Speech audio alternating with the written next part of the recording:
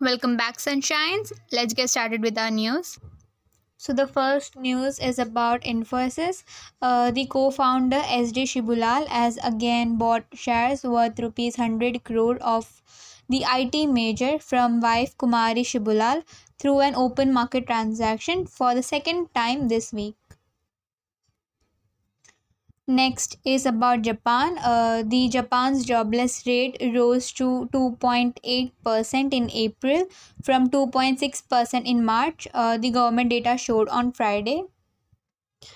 The RBI has pulled out 91.2 crore pieces of rupees 2000 note from circulation over the past 3 years.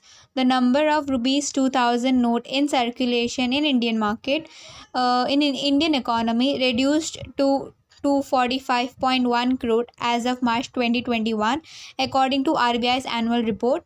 Notably, there were 336.3 crore notes of rupees 2000 denomination in circulation as of March 2018.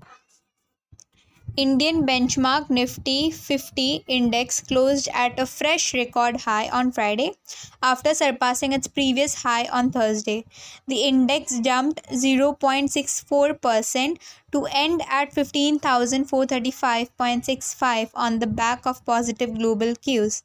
The index rally was led by Reliance Industry, which jumped 6%.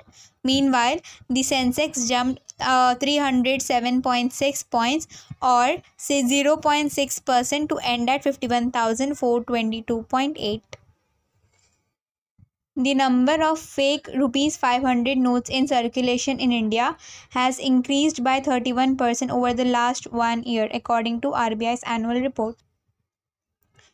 Tata Sons digital arm, said it has acquired majority stake in online grocery platform BigBasket. Last month, the Competitive Commission of India approved its proposal to acquire 64.3% stake in supermarket grocery supplies, the business-to-business arm of BigBasket. Officials said that Boeing will pay $17 million in penalties under a Federal Aviation Administration settlement and take steps to rectify the production problem on its 737 planes, including MAX.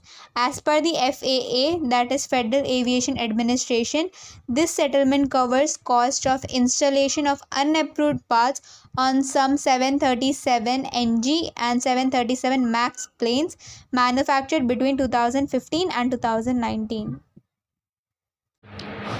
That is it for today. So bye bye, sunshines. Meet you all tomorrow.